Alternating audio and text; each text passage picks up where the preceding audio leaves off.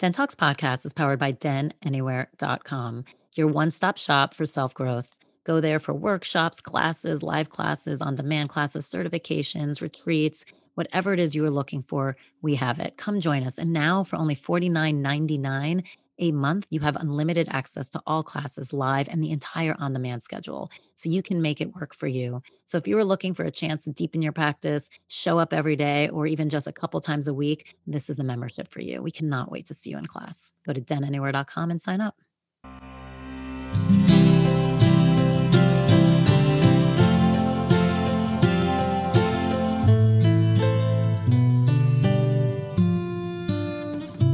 Welcome to Den Talks podcast. Today we have Ashley River Brandt on. She wrote a book called Rituals, and it's amazing because she really breaks down the idea of why rituals important. And here's the good news. You don't need anything to do the rituals. Nothing at all. That's her whole point. A ritual is about what you bring to it, what the intention is, what your space is, the love that you have, and the belief. Those are her 4 pillars of ritual. And we all can have those things. So it's not about just following along on the rituals that you have with religion, or following along on the rituals your family has forced you to do, though some of them may really resonate with you, and then that's great. It's about really getting to know yourself. And as she says, which I love, it's finding your way back home. And ritual, which I find fascinating for, those of us who are constantly trying to create and manifest, she was saying how ritual is really like the foundation that actually anchors the manifestation, those desires, those thoughts. This is what actually puts it and lets it plant and grow. So ritual is really super important. It's a really fun conversation because, again, you can connect to all these things every single day at all times. And it just makes you realize how much more spiritual you are, whether you want to believe it or not. So enjoy the episode and let us know what you think.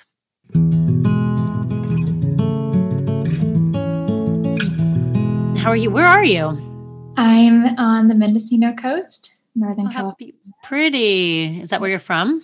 No, I'm actually from Florida, and grew up between Florida, Louisiana, Texas. But my partner and I moved here in 2019. Just in time for all the fires. I know, just in time for all the fires and the pandemic.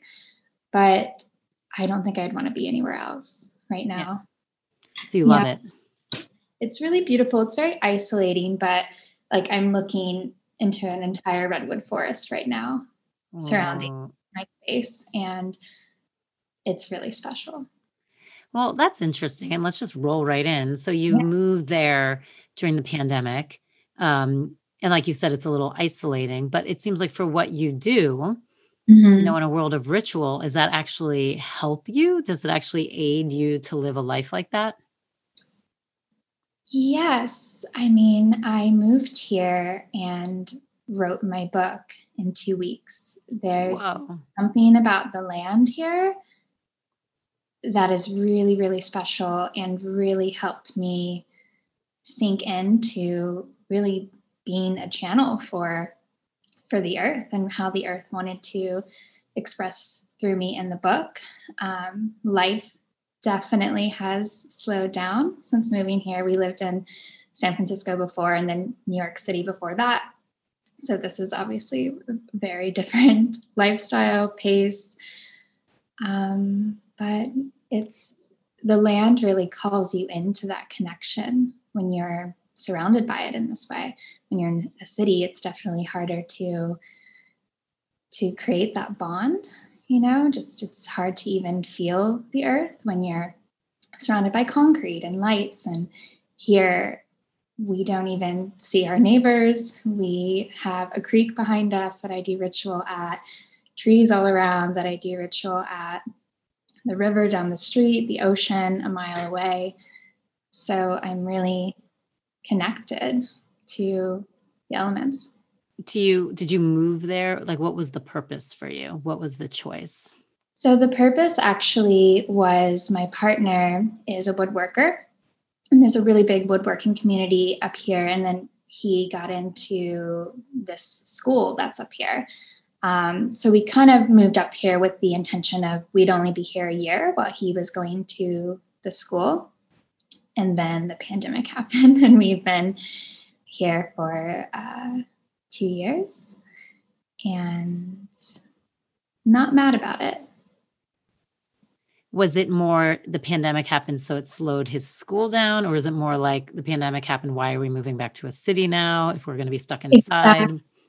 Yeah. Well, the school was canceled. So, like every other school.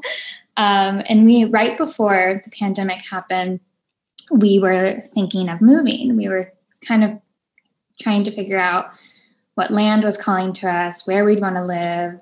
And then the pandemic happened, and immediately we were like, now is not the time to leave. And we felt really strongly that we needed to root here. And this definitely isn't our forever home, but there's a really big purpose, I feel, in us being here and being with the redwoods in particular. But I think in the next year or two, we'll probably move just to be more connected to community and people. I mean, we live in such an isolated, quiet community. And so I think with both of our work expanding, it's getting time to kind of come back to. What were you like before you moved? Like, did you go out a lot? Did you hang out with, like, what was the rhythm like? Not so much. When we lived in San Francisco, we had a beautiful garden, and we tended to that land just as we tend to this land. It was obviously just a lot smaller, just a little quiet garden next to the highway.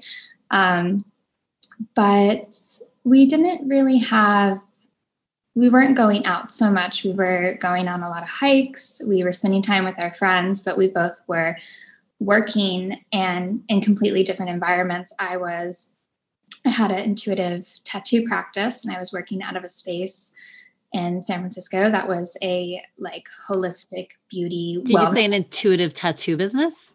Yeah. What does that mean? Like, people come to you and they don't know what they want, and you just help decide? Sorta. I started this practice after a few years of tattooing as a sort of side project or side medium of expression. And then I just got a really clear download one day that I needed to make this my business, my sole way of offering my services.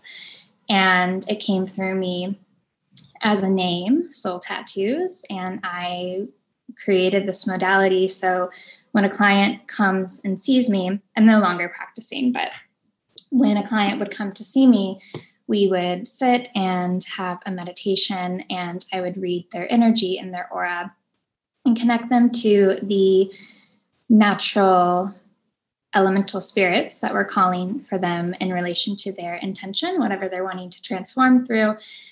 And we design the tattoo on the spot, and we tune into where it wants to go on the body, which is a really important aspect. And then I tattoo by hand. And these tattoos really became a portal for transformation. It was really powerful, transformative work, but it wasn't sustainable for me. And as an artist, I am always changing, evolving. There's different ways that I want to express myself. So I had to kind of close that book a little, but I did connect with another intuitive tattoo artist. And in 2018, we launched our course called Sacred Tattooing. So we're now teaching this work to other people. So, like, is that how, when you got tattoos for yourself, is that always the process of kind of how you did it?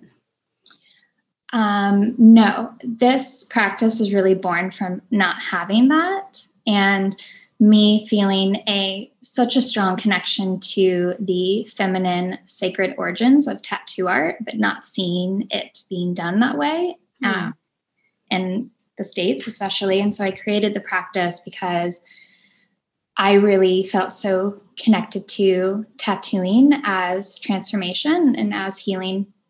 And so wanting to offer that for myself. And so I was tattooing myself for a year or two before I even tattooed another person. So what tattoo on you has helped you through the most transformation? I want to say it's the one, I still tattoo myself, even though I'm not practicing. And the most recent one has been probably the most powerful. And there's a really long story to that, and how the tattoo came through for me. But I'll condense it a little bit. So right before, actually, like right as the pandemic was happening last March, I became pregnant. And I was tuning in really deeply to the energetics of creation as a woman and the energetics of fertility. And I kept having all of these messages and in meditation and dreams come through that the most fertile energetic, the thing that makes us most really anchored into our creative energy, is joy. And so I was having hummingbirds come to me every single day. I would walk out on my front porch and there would be like 16 hummingbirds, which is wild because usually they're kind of territorial and there will be like one, maybe two, but there was an abundance of hummingbirds. And then I kept receiving messages from the squash blossom flower. And so I designed this tattoo at the time that I was pregnant. And then I miscarried and went through sort of the underworld of creation. Thank you. And so I didn't actually tattoo that tattoo on myself until November. And I always would tell my clients, so after I wasn't seeing one-on-one clients anymore, I would do like sort of virtual sessions where I design a tattoo for people. And I'd always tell them, like, wait a while before getting it on your skin so you can really integrate the medicine that it's bringing to you. And that had been probably the longest time that I waited from like full design download to actually inking it on my skin. And it was really powerful because I went through this full cycle of creation and really understanding what fertility is. And so I put it on my heart, which was so hard to tattoo by myself. It was like in a mirror. It took me days to do. But it transformed me. It really showed me the importance of joy, especially at a time where I was grieving, the world was grieving, the pandemic, it's been so intense, and helped me tune into pleasure, which is something that we're so disconnected from as a society. What did you learn fertility actually was? Fertility is joy and it is pleasure. When we are embodying pleasure and we are prioritizing pleasure, we are fertile. It's like juicy life force that comes into us when we are really pursuing joy and really prioritizing that. It's so true. And you can feel it in your body. Like you can feel, it's like you feel like you can do anything, like you can create anything. So that's so true. I love that the hummingbirds were coming. It's like the great nectar of life. Yeah. So that's such a beautiful archetype that was there. How nice. I love that. Yeah, it's special. Have you ever designed a tattoo and then not inked it for yourself? No. For me, it's really like a once a year thing. So it's very intentional, and I trust what comes through, and I trust my body to tell me when it's time to place it on my skin. What was your first tattoo? My first tattoo ever, I was 16, which is, I would say, too young to get a tattoo. I was 16 and it's just my zodiac sign on my wrist. I passed out. It was done so poorly. It looked awful. I had to like go back and get it redone by someone else. And it was just an awful experience. But it's sort of, all of my tattoo experiences were pretty awful, and it catapulted me to. Were they really all awful? That's interesting. I mean, it's like Yeah, they were meant to be, I guess, so that you would do this. I know. I assumed maybe all women have experiences like this, but I had just so many disempowering experiences of male. I mean, the tattoo industry is such a masculine kind of intense industry. And I would just have male tattoo artists like claiming to know my body better than me, or claiming to know my vision better than me, or my intuition. And I no to that, you know? So I started tattooing myself when I was probably 22. Interesting. Yeah, That's a talent in of itself. It's hard to tattoo yourself. it is really hard. Well, the way that I tattoo, I don't know, it came to me so intuitively and easily. Like I knew I had done it before. It was kind of one of those connections where it just flowed so easily for me. So I want to talk about something I feel like people do not take enough advantage of, our certifications. A lot of people don't realize we have as many certifications as we do. Here's the beauty. You can now do it no matter where you live in the world or what your time zone is. There is something for you. And again, certifications are a brilliant way if you're looking to change your career, if you're interested in something and just want to know more, or frankly, if you kind of are craving to go on a deeper journey with yourself. Certifications are a brilliant way to do that. And we cover everything from Reiki's all the way up to master level, intuitive healing trainings if you're really looking to hone that psychic ability or become an energetic healer, teacher training, which is an intense, incredible program for self exploration, or if you want to become a teacher, animal communications, breath work, the list goes on. And we're always adding new courses and ways to expand what you know and what you want to learn. So go to denanywhere.com, check out certifications and courses, and join us.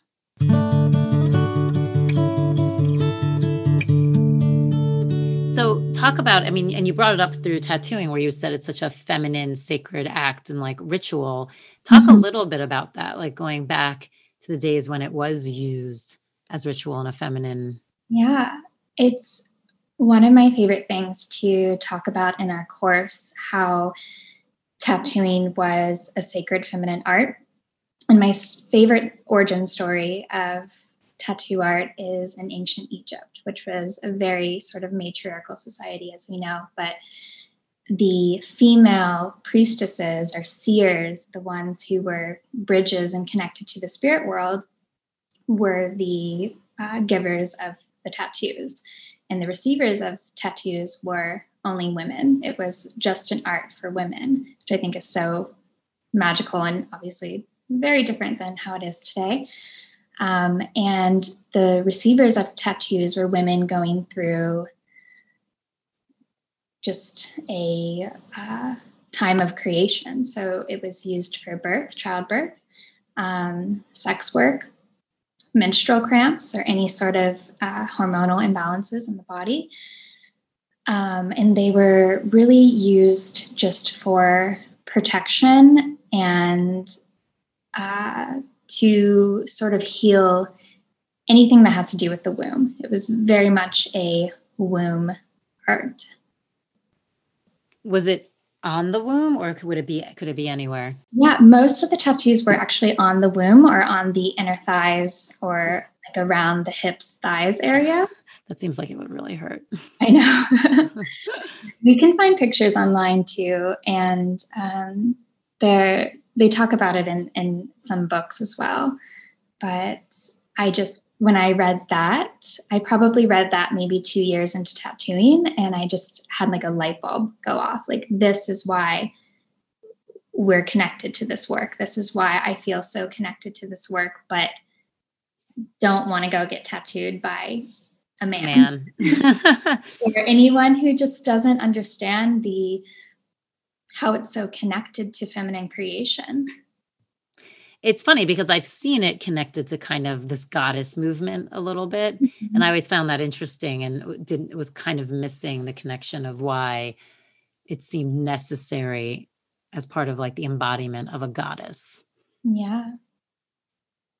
Yeah. Interesting. It's really, I feel women are waking up to that remembrance of how art is an expression of the sacred feminine. It's beautiful. So when did your world become so, I mean, ritual, ritual, ritual? I love it. It's beautiful. Um, were you always like that? Like, when did you start falling kind of into those rhythms? I think growing up as such a sensitive, attuned child in a world that's so go, go, go, fast paced, my uh, parents certainly were not connected to the sacred or connected to ritual, but my grandmother was. My grandmother had this really slow, intentional way that she moved about her life. And she studied astrology and feng shui and tarot. And so I kind of grew up with this understanding that there's this other pathway. You can be really intentional. You can create space to connect to something that maybe you can't even explain or understand. And it wasn't until, though, she passed away when I was 18 that my world completely shifted and transformed. And I really dove into ritual to connect to her. And that's when I realized that I was a medium. And that's when I started studying the sacred arts and when I started my healing journey. What was the ritual that you began to do in order to connect with her? It was really interesting because it was so simple in the beginning. And I think now I'm coming back to that simplicity after, years of my 20s sort of searching. But really, it was through music and through song and through meditation, just really being in communion with the other worlds, being in communion with my heart and allowing my heart to be the bridge to my grandmother and the bridge to my ancestors and the bridge to the natural world. And that I was living in LA at the time. And I remember just longing for that connection to nature and realizing that was the sacred. That was what was going to guide me to all that I was seeking to connect to the divine, to my purpose. And, but also at such a young age, not really knowing anything, not really having a guide, not having a mentor, not having a toolkit or anything, just sort of allowing my heart and my grief to be the pathway. Were you closer to her than your parents? Yeah, she raised me. Oh. Yeah. So we lived in Florida and we lived in New Orleans and we lived in Mississippi. Wow. Kind of all over. But growing up in New Orleans definitely made a huge imprint in my life as well, because the spirit is definitely very alive there, and the spirit of music and the spirit of joy and the spirit of the other worlds. You can really feel it just walking around. Where was your grandmother from? What was her background? She was born in Ohio and then I think moved to Florida when she was very, very young. She had 9 brothers and sisters, but she was sort of the rebel of the family. She ran away when she was 13, and she definitely did things different.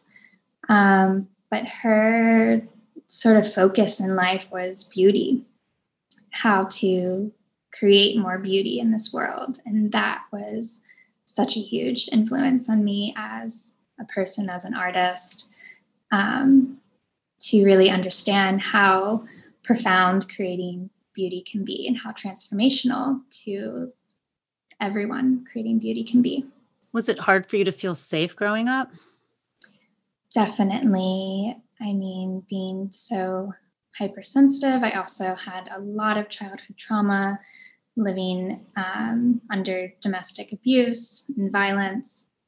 So just feeling safe in my body was always really difficult for me. I think it wasn't until maybe more recent years that I actually landed in my body. Mm.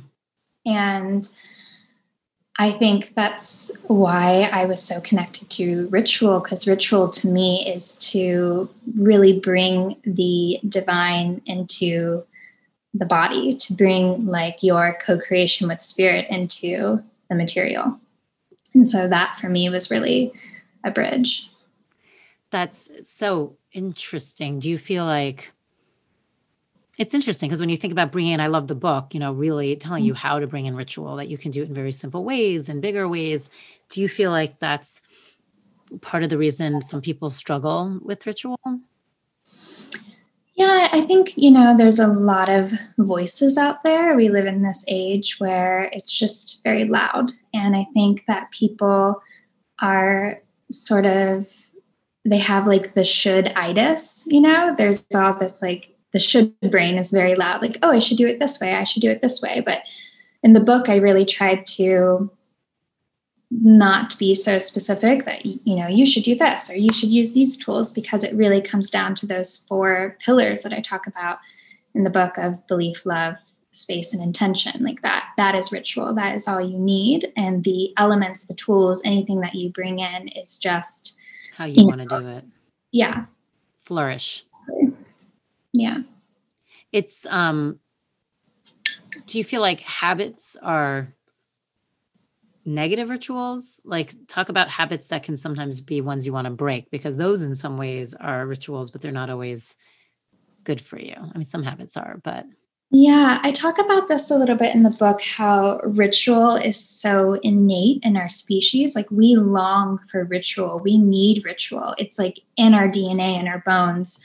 But because we have this disconnect from the natural world, from the sacred, from the divine, we kind of use that like encoded pattern of creating ritual, and we create habits. And so it can be a negative thing. And that's why I think bringing ritual back to the forefront is so important, because we can use that, ingrained pattern with intention and create positive ritual in our lives. And it's not so much about, creating positive ritual. It's about being the creator of your lives. Like, ritual allows you to step into that role where you're not just sort of going through the motions of life, or, suffering in life, or being the victim of life. You are now stepping into being the creator of your life. And ritual is a bridge for that. I mean, that's interesting, because there's definitely something to be said for also just following ritual to follow ritual. Like, right. I mean, so the intention, I guess, as you said, which is one of your pillars, is huge, because you can be surrounded by ritual all the time. But if you're not intentional about it, like, for instance, people who are raised in like a very religious environment, there's ritual everywhere, or certain schools, there's rituals everywhere. I mean, sometimes families in general have a lot of rituals. And talk about a little bit of that, of just being within ritual, and also then being able to cipher through what are the rituals that are right for you. Well, ritual really is an expression of the heart. So if your heart is not in it, that's why love is one of the 4 pillars. If your heart's not in it and there's no intention, then it's not ritual. You're just doing something Emotion. that other people are doing it. Yeah, it's just emotion. But when we bring the power of our intention is... Confidence starts with loving who you are. And when your skin feels nourished and glows on the outside, you naturally radiate confidence from the inside. Give your skin a glow up with Osea's clinically proven Mega Moisture Duo. This ultra-hydrating body care features 2 of Osea's best sellers, Undaria Algae Body Oil and Undaria Collagen Body Lotion. These seaweed-powered heroes use skincare-level ingredients normally reserved for your face for results you can see and confidence you can feel. Osea has been making clean, clinically proven seaweed-infused face and body care products for over 28 years. This luxurious skincare is vegan, cruelty-free, and climate-neutral certified, so you never have to choose between your values and your best skin. Glow from the inside out. Get 10% off your first order with code GLOW at OseaMalibu.com. That's OSEA Malibu.com, code GLOW.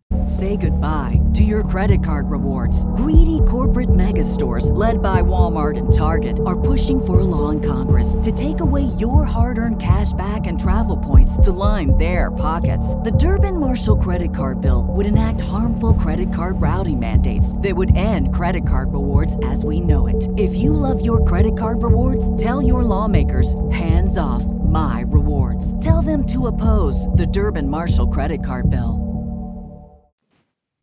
Really, one of the most powerful things about being a human, it really connects us to our creative power. And we are, setting intentions all day. When you wake up and you're like, oh, I'm going to make some coffee. Like, you just set an intention, or I need to call that person. Like, you're setting an intention. But what if you set intention intentionally when you're like, I really want to create more peace in my life, or I want to bring in more element of nourishment, or I really want to free myself from this pattern that I know is not serving me, or I want to invite in like a stronger community. Just setting your intention puts that into motion. And then when you connect to ritual, that's sort of how you ground what you're wanting to create through your intention. So the act of ritual just becomes that bridge to really make it happen. When it comes to religion, I think that this is why we're seeing, this has been a long time coming, but we're really seeing the dismantling of these structures, because luckily, there's a lot of younger generations who are waking up and realizing, what's the point of all this? Why are we doing this? And they're realizing that it's not serving, or there's not an intention behind this, or this intention is very limiting, or it's very controlling. And I think we're really at such a beautiful time where we're just freeing up so much space to connect to the sacred in our own ways, or to create our lives in our own ways. Mm-hmm. That is really beautiful. I like what you said. I think that is really interesting, because I agree with you. I talk about all the time that we're all just energy. So your thoughts are energy. So if you think of anything like, I want to make coffee, or I want to create a peaceful day or joy in my life, you are setting in motion in that thought. So it's so interesting that thinking of ritual as the framework that then allows you to put structure, I guess, around that energy, that idea, that thought. Mm-hmm. And so that allows it to truly grow. Yeah. Which is really interesting but what an idea for people, I think, if you're looking to create or manifest, I feel like that's such a great different angle of, and I know people will be like, yeah, I do new moon ceremonies, but it feels like it's beyond that. It feels like it's not just, oh, I have this desire and I'm going to do new moon ceremony. Now it's there. It feels like there has to be more ritual behind it continuously for it to really be created. Yeah, it's really, ritual to me is like being in the driver's seat of your life. It's not just doing it because it's beautiful or you see a lot of people doing it. I mean, I think ritual definitely, we see, yes, new moon ceremonies, manifestation rituals, rituals, not new, it's ancient. But where I am kind of coming from in the book is, how can you develop your own rituals that isn't something you've seen before? And how can you sort of expand your concept of ritual? How can ritual become limitless? How can ritual be whatever you want it to be, whatever you need it to be? It doesn't have to be according to the cycles of the moon. It doesn't have to be according to certain days of the week. It doesn't have to be with these elements, or, to have incense and crystals, and, it doesn't have to be any of that. It can be so simple. And it can be, I think it's so innate in us that we all have our own ways of creating ritual. And it's, just about, can you be present with yourself and remember what that is for you? Talk about some of the most simple rituals you have. Well, my most simple rituals are just creating with the earth. And as an artist, all of my work is a ritual. When I'm making an illustration, for example, I tune into what I'm wanting to birth through this illustration. What from my heart am I working through? What am I trying to bring forward? What do I need to express? And then working with plants as my tool and my ritual to bring that through. And so I paint with, paints that I make with plants and flower essences. And so bringing those in as sort of my ritual tools and allowing the act of painting, the act of creating, to be like bringing that ritual into form. And that's how my tattoo work worked. That's how anything that I create usually happens. So to me, that's like my number one strongest ritual. I really like the most simplest of rituals that bring me connected to nature. So the simple act of cold plunging in the ocean, or, putting my feet in the river, setting an intention, setting a prayer, and allowing the spirits of the natural world to sort of inform me. And going on a walk in nature is a beautiful ritual that I love. And as I'm going on a walk, just being really receptive to, what do I hear? What do I feel? What do I see? And allowing that to inform me as well. Do you listen to anything when you walk, or is it intentional one with nature? Like, do you have music on? It kind of depends on my mood, but I really love the act of just intentionally, like, sacred listening to the earth. There's something that happens when you set that intention to listen to the earth. It's like the earth becomes louder. You really hear the bird song. You really hear the wind in the trees. You can sense you can sense nature, and it's so powerful. You talk about like communing with the trees and stuff. How do you do it? Do you have like a ceremony or a way in? What's your way? Or when did you find that you had the ability to kind of communicate with? It's funny. My earliest childhood memory is me talking to a rose. I think that I sort of came here in this life with this connection to plants and this connection to the natural world, where talking to them doesn't feel so different than talking to you right now.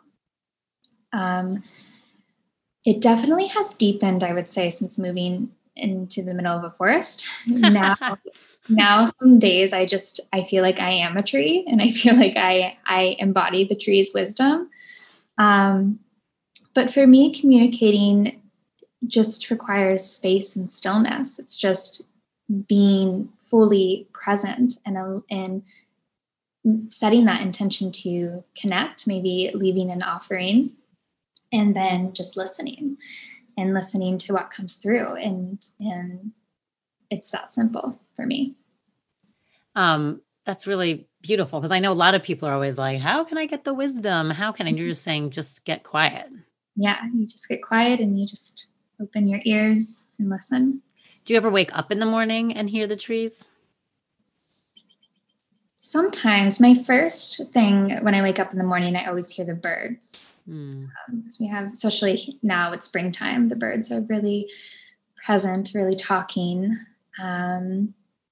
But usually every morning, especially if it's a nice day, I will start my day by talking to the trees or talking to the flowers, or just not even talking, just listening.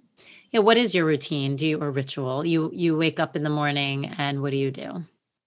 I wake up in the morning and I usually either I have these big windows in my bedroom. Either I'll just look out the window or I will go outside and sit and watch the forest. And typically I will make an infusion, or maybe I made it the night before, of whatever plant I'm working with. Right now it's elecampane. So this morning I made elecampane and I went and sat in the garden. And coming from, I've studied so many different healing modalities. I have done all the practices, and I find for me the most spiritual, best morning practice for me is just that, is just having my plant ally and being outside to begin my day. And there is, some intention in it. There's meditation, there's, connecting my feet to the earth. But I think like for everyone, I think the more simple, the better. How long are you outside for? It kind of depends. Sometimes I wake up and I cannot wait to start creating. Maybe there's a project I'm working on. Like when I was writing the book, for example, every day, like I could not wait to start writing. And so I know a lot of writers out there that want to kill you listening to that. Well, it was really the energy of the book, because I don't feel that always. It was much like this book was shooting through me like lightning. And if I wasn't putting pen to paper, then I would feel like all of this pressure in my body. So that was just, getting myself like grounded in the morning and then just starting to work. But this week, for example, I just got back from traveling for a couple of weeks, and I am back in my studio for the first time in 2 weeks, and all I want to do is create. So this morning, I think I was outside for maybe 30 minutes, and that was how I started my day. So is 30 for you short, long, or average? Probably average. It kind of depends. If it's like a really beautiful day, then maybe I'll garden for a couple of hours before I go into the studio. Where does your partner fit into this? Like, does he wake up at the same time? Do you guys have different schedules? Like, how does that work? Because I know for some people, that's what gets in the way of sometimes creating like a really good rhythm for themselves, is all of a sudden they feel like they're, a little bit tied to other people's worlds too. Totally. Well, we're both artists, and we both have that sort of like mad artist kind of mind sometimes, where we just want to be like so immersed in our work. And something that really has worked for us is just having separate bedrooms. So during the work week, we talk about this all the time, by the way. I think it's amazing. I wish that we did it a lot sooner, but we'll, sleep in separate bedrooms for maybe 4 or 5 days a week, and then usually like spend the weekend in the same room. And that just works really well for us, because he wakes up really early. I don't wake up that early. He wakes up like with the sun. I'm a slow morning kind of person. And he goes like right into his work. Sometimes he'll do like yoga or meditation, but he's like a up and go kind of person. And like I said, I'm really slow. And so that would always be really conflicting, because I would feel so much pressure to move faster in the morning. Yeah. And that would really throw me off, because I'd start my day maybe feeling frustrated or feeling really tired because I didn't like go slow in the morning, allow myself to slowly rise. So we kind of I talk about this all the time, because it's, and I say this on here too, people get so up in arms about the idea of people sleeping in separate bedrooms because of just traditionally we all know tradition means shit, but my point, and you answered it exactly into that point, which is it is very hard sometimes to take care of yourself if you're trying to fit it into another way of being. It just is. Like you even said, and you embody ritual, and you are thrown off your day because you couldn't do the ritual the way you need to do ritual. Yeah, I think it's really hard for women especially, I think that we're natural nurturers. We naturally very easily attune to the other.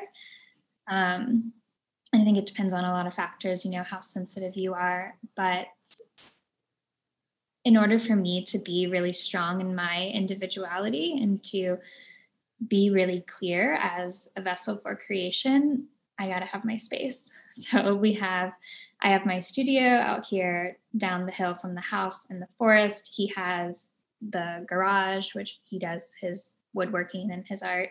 So we're really separate. And then we come together, we make dinner together, we spend evenings together, and then we have like our evening rituals apart. I get it. Mm-hmm. So what's your evening ritual? Usually it's a bath ritual. I love baths. I love taking a bath every single night. It helps to just wind me down and clear, because if I'm like really immersed in a project, my energy is moving really quickly through my body. I'm having a lot of downloads. I'm thinking really fast. I'm working, feverishly. And so that helps me, I'll light candles. I'll be really intentional with what I put into the bath. And then just listening to mantra, or doing a meditation or listening to music, however I'm feeling, but allowing water to be a clearing conduit. And you do this almost every night? Every night, yeah. And if I don't take a bath, then I love a body oiling ritual to just ground me back into my body, nourish my nervous system, and allow me to sleep deeply. And so then do you go to sleep after this, or?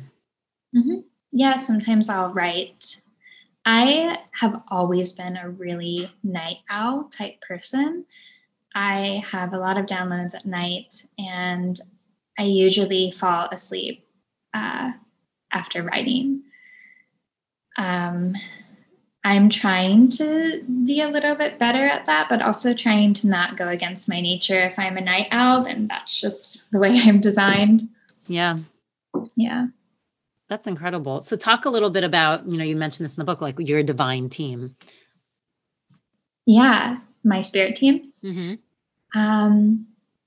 The plants are number one, the flowers and the plants. I don't go a day without connecting to the spirits of the natural world. I feel like flowers are my ancestors more than my actual ancestors sometimes. But I am also really connected to my ancestors. I dream with them most nights, especially my grandmother, especially all of my female ancestors. I really feel them, and I feel that my work is for them. I also feel like my work is for the earth. So I'm very much connected to the earth. And talk about how other people can realize who their spirit team is. I think it comes down to knowing yourself. Who do you see within you? Because that is spirit working through you.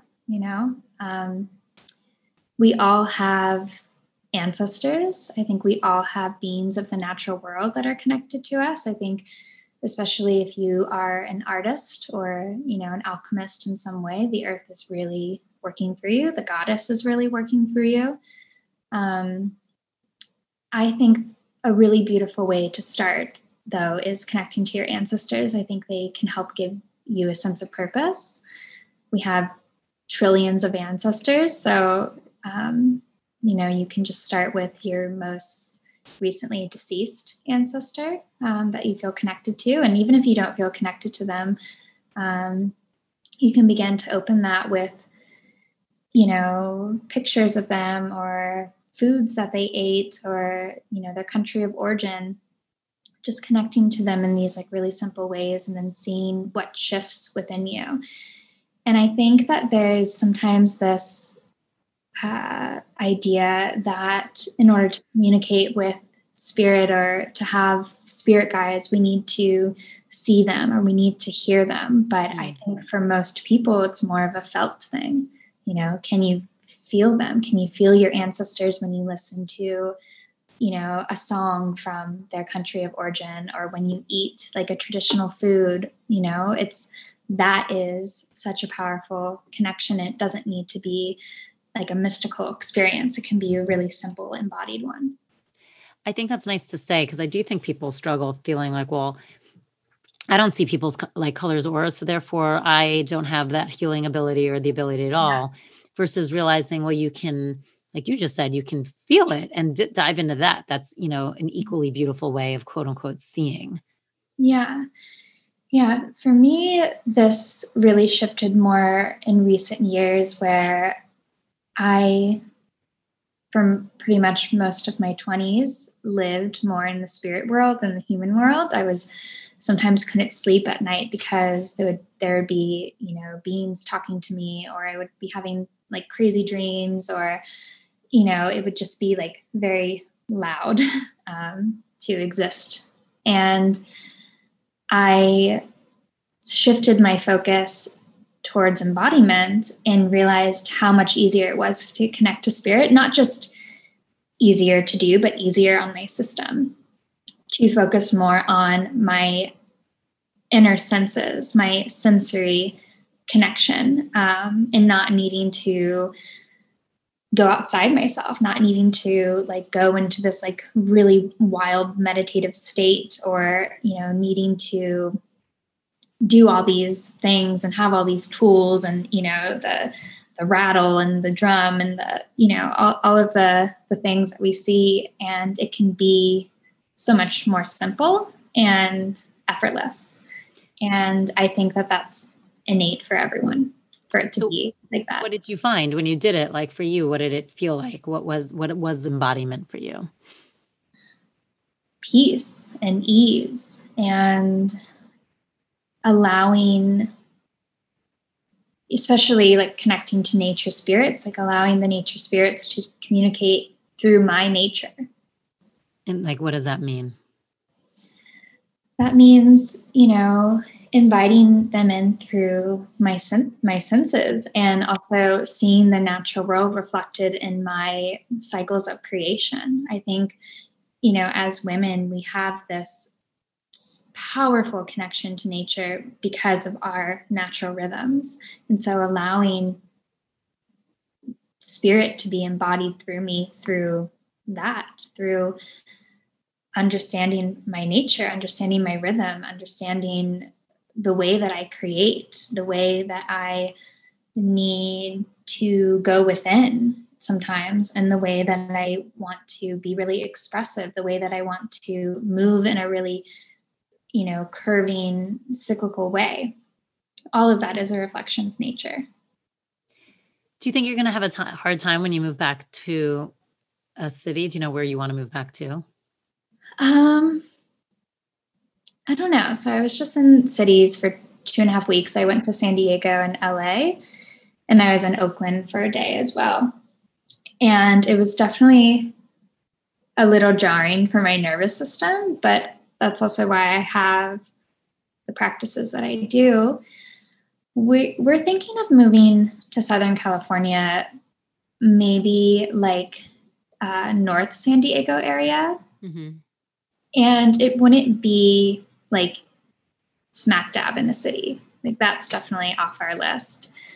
And we're just we don't really know. We don't really know where we're going to move, but waiting for the land to call us. I do think that it will be like city adjacent, but something in between, like LA and where I live now, Mendocino. Right. Which is a really big gap, but I don't think it will be hard, because I've definitely, moving to the forest has taught me so much about staying anchored in myself.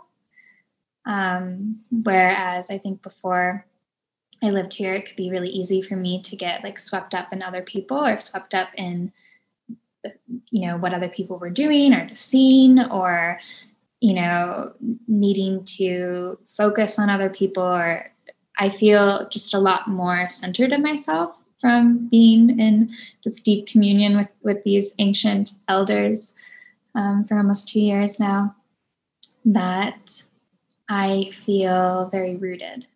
and that you can kind of plant me anywhere and I'll still be rooted. I love that. That's so nice. And it's just a good reminder to everyone else when you can figure out the rituals and the practice for yourself, the effects, it keeps going. Like it just helps you, like you said, root no matter where you are. Yeah, I think, the most powerful thing that we can do in our self-healing, self-care practices is just to come home to ourselves. Come home to what we love to do, what's natural for us. It's not natural for me to sit in meditation for 2 hours.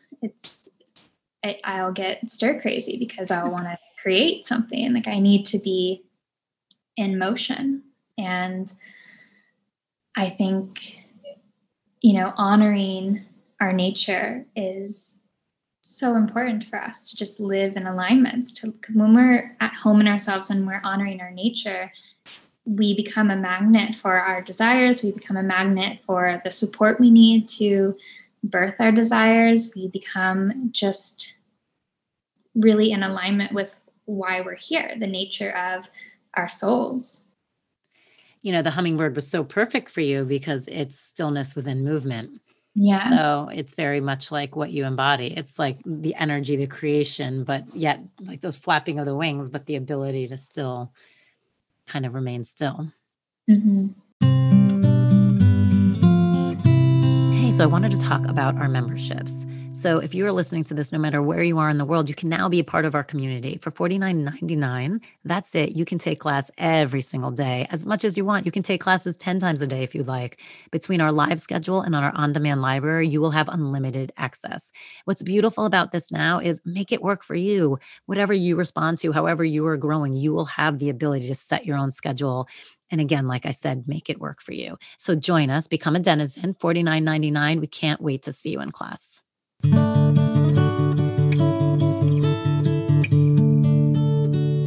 Thank you for this conversation. I think it's so beautiful and so helpful. And I feel like you made ritual so palpable, just the idea that it is everywhere for everyone, no matter where you are and what you're doing and what you have and don't have. I think that is very empowering and a nice reminder that you don't, like you said, you don't need the rattles, you don't need the drums, you don't need the crystals. You don't need any of it. You just need you. Yeah, exactly. Thank you, Ashley. This was beautiful. I really appreciate it. Thank you for having me. Of course. And I can't wait to see where you land. Thank you. Den Talks podcast would not exist without these incredible people, Nicole Rappi, Reem Edon, Hayden Fungheiser, Kim Bielik, and music by Alex Feder. Thanks for joining us. If you haven't subscribed, please do. And also, wherever you listen, please go and leave us a review. It's so greatly appreciated. It really does help us out. If you want to keep talking about all this stuff, please join our community on our secret Facebook page. Go to Facebook, search Den Talks Podcast, and join us there.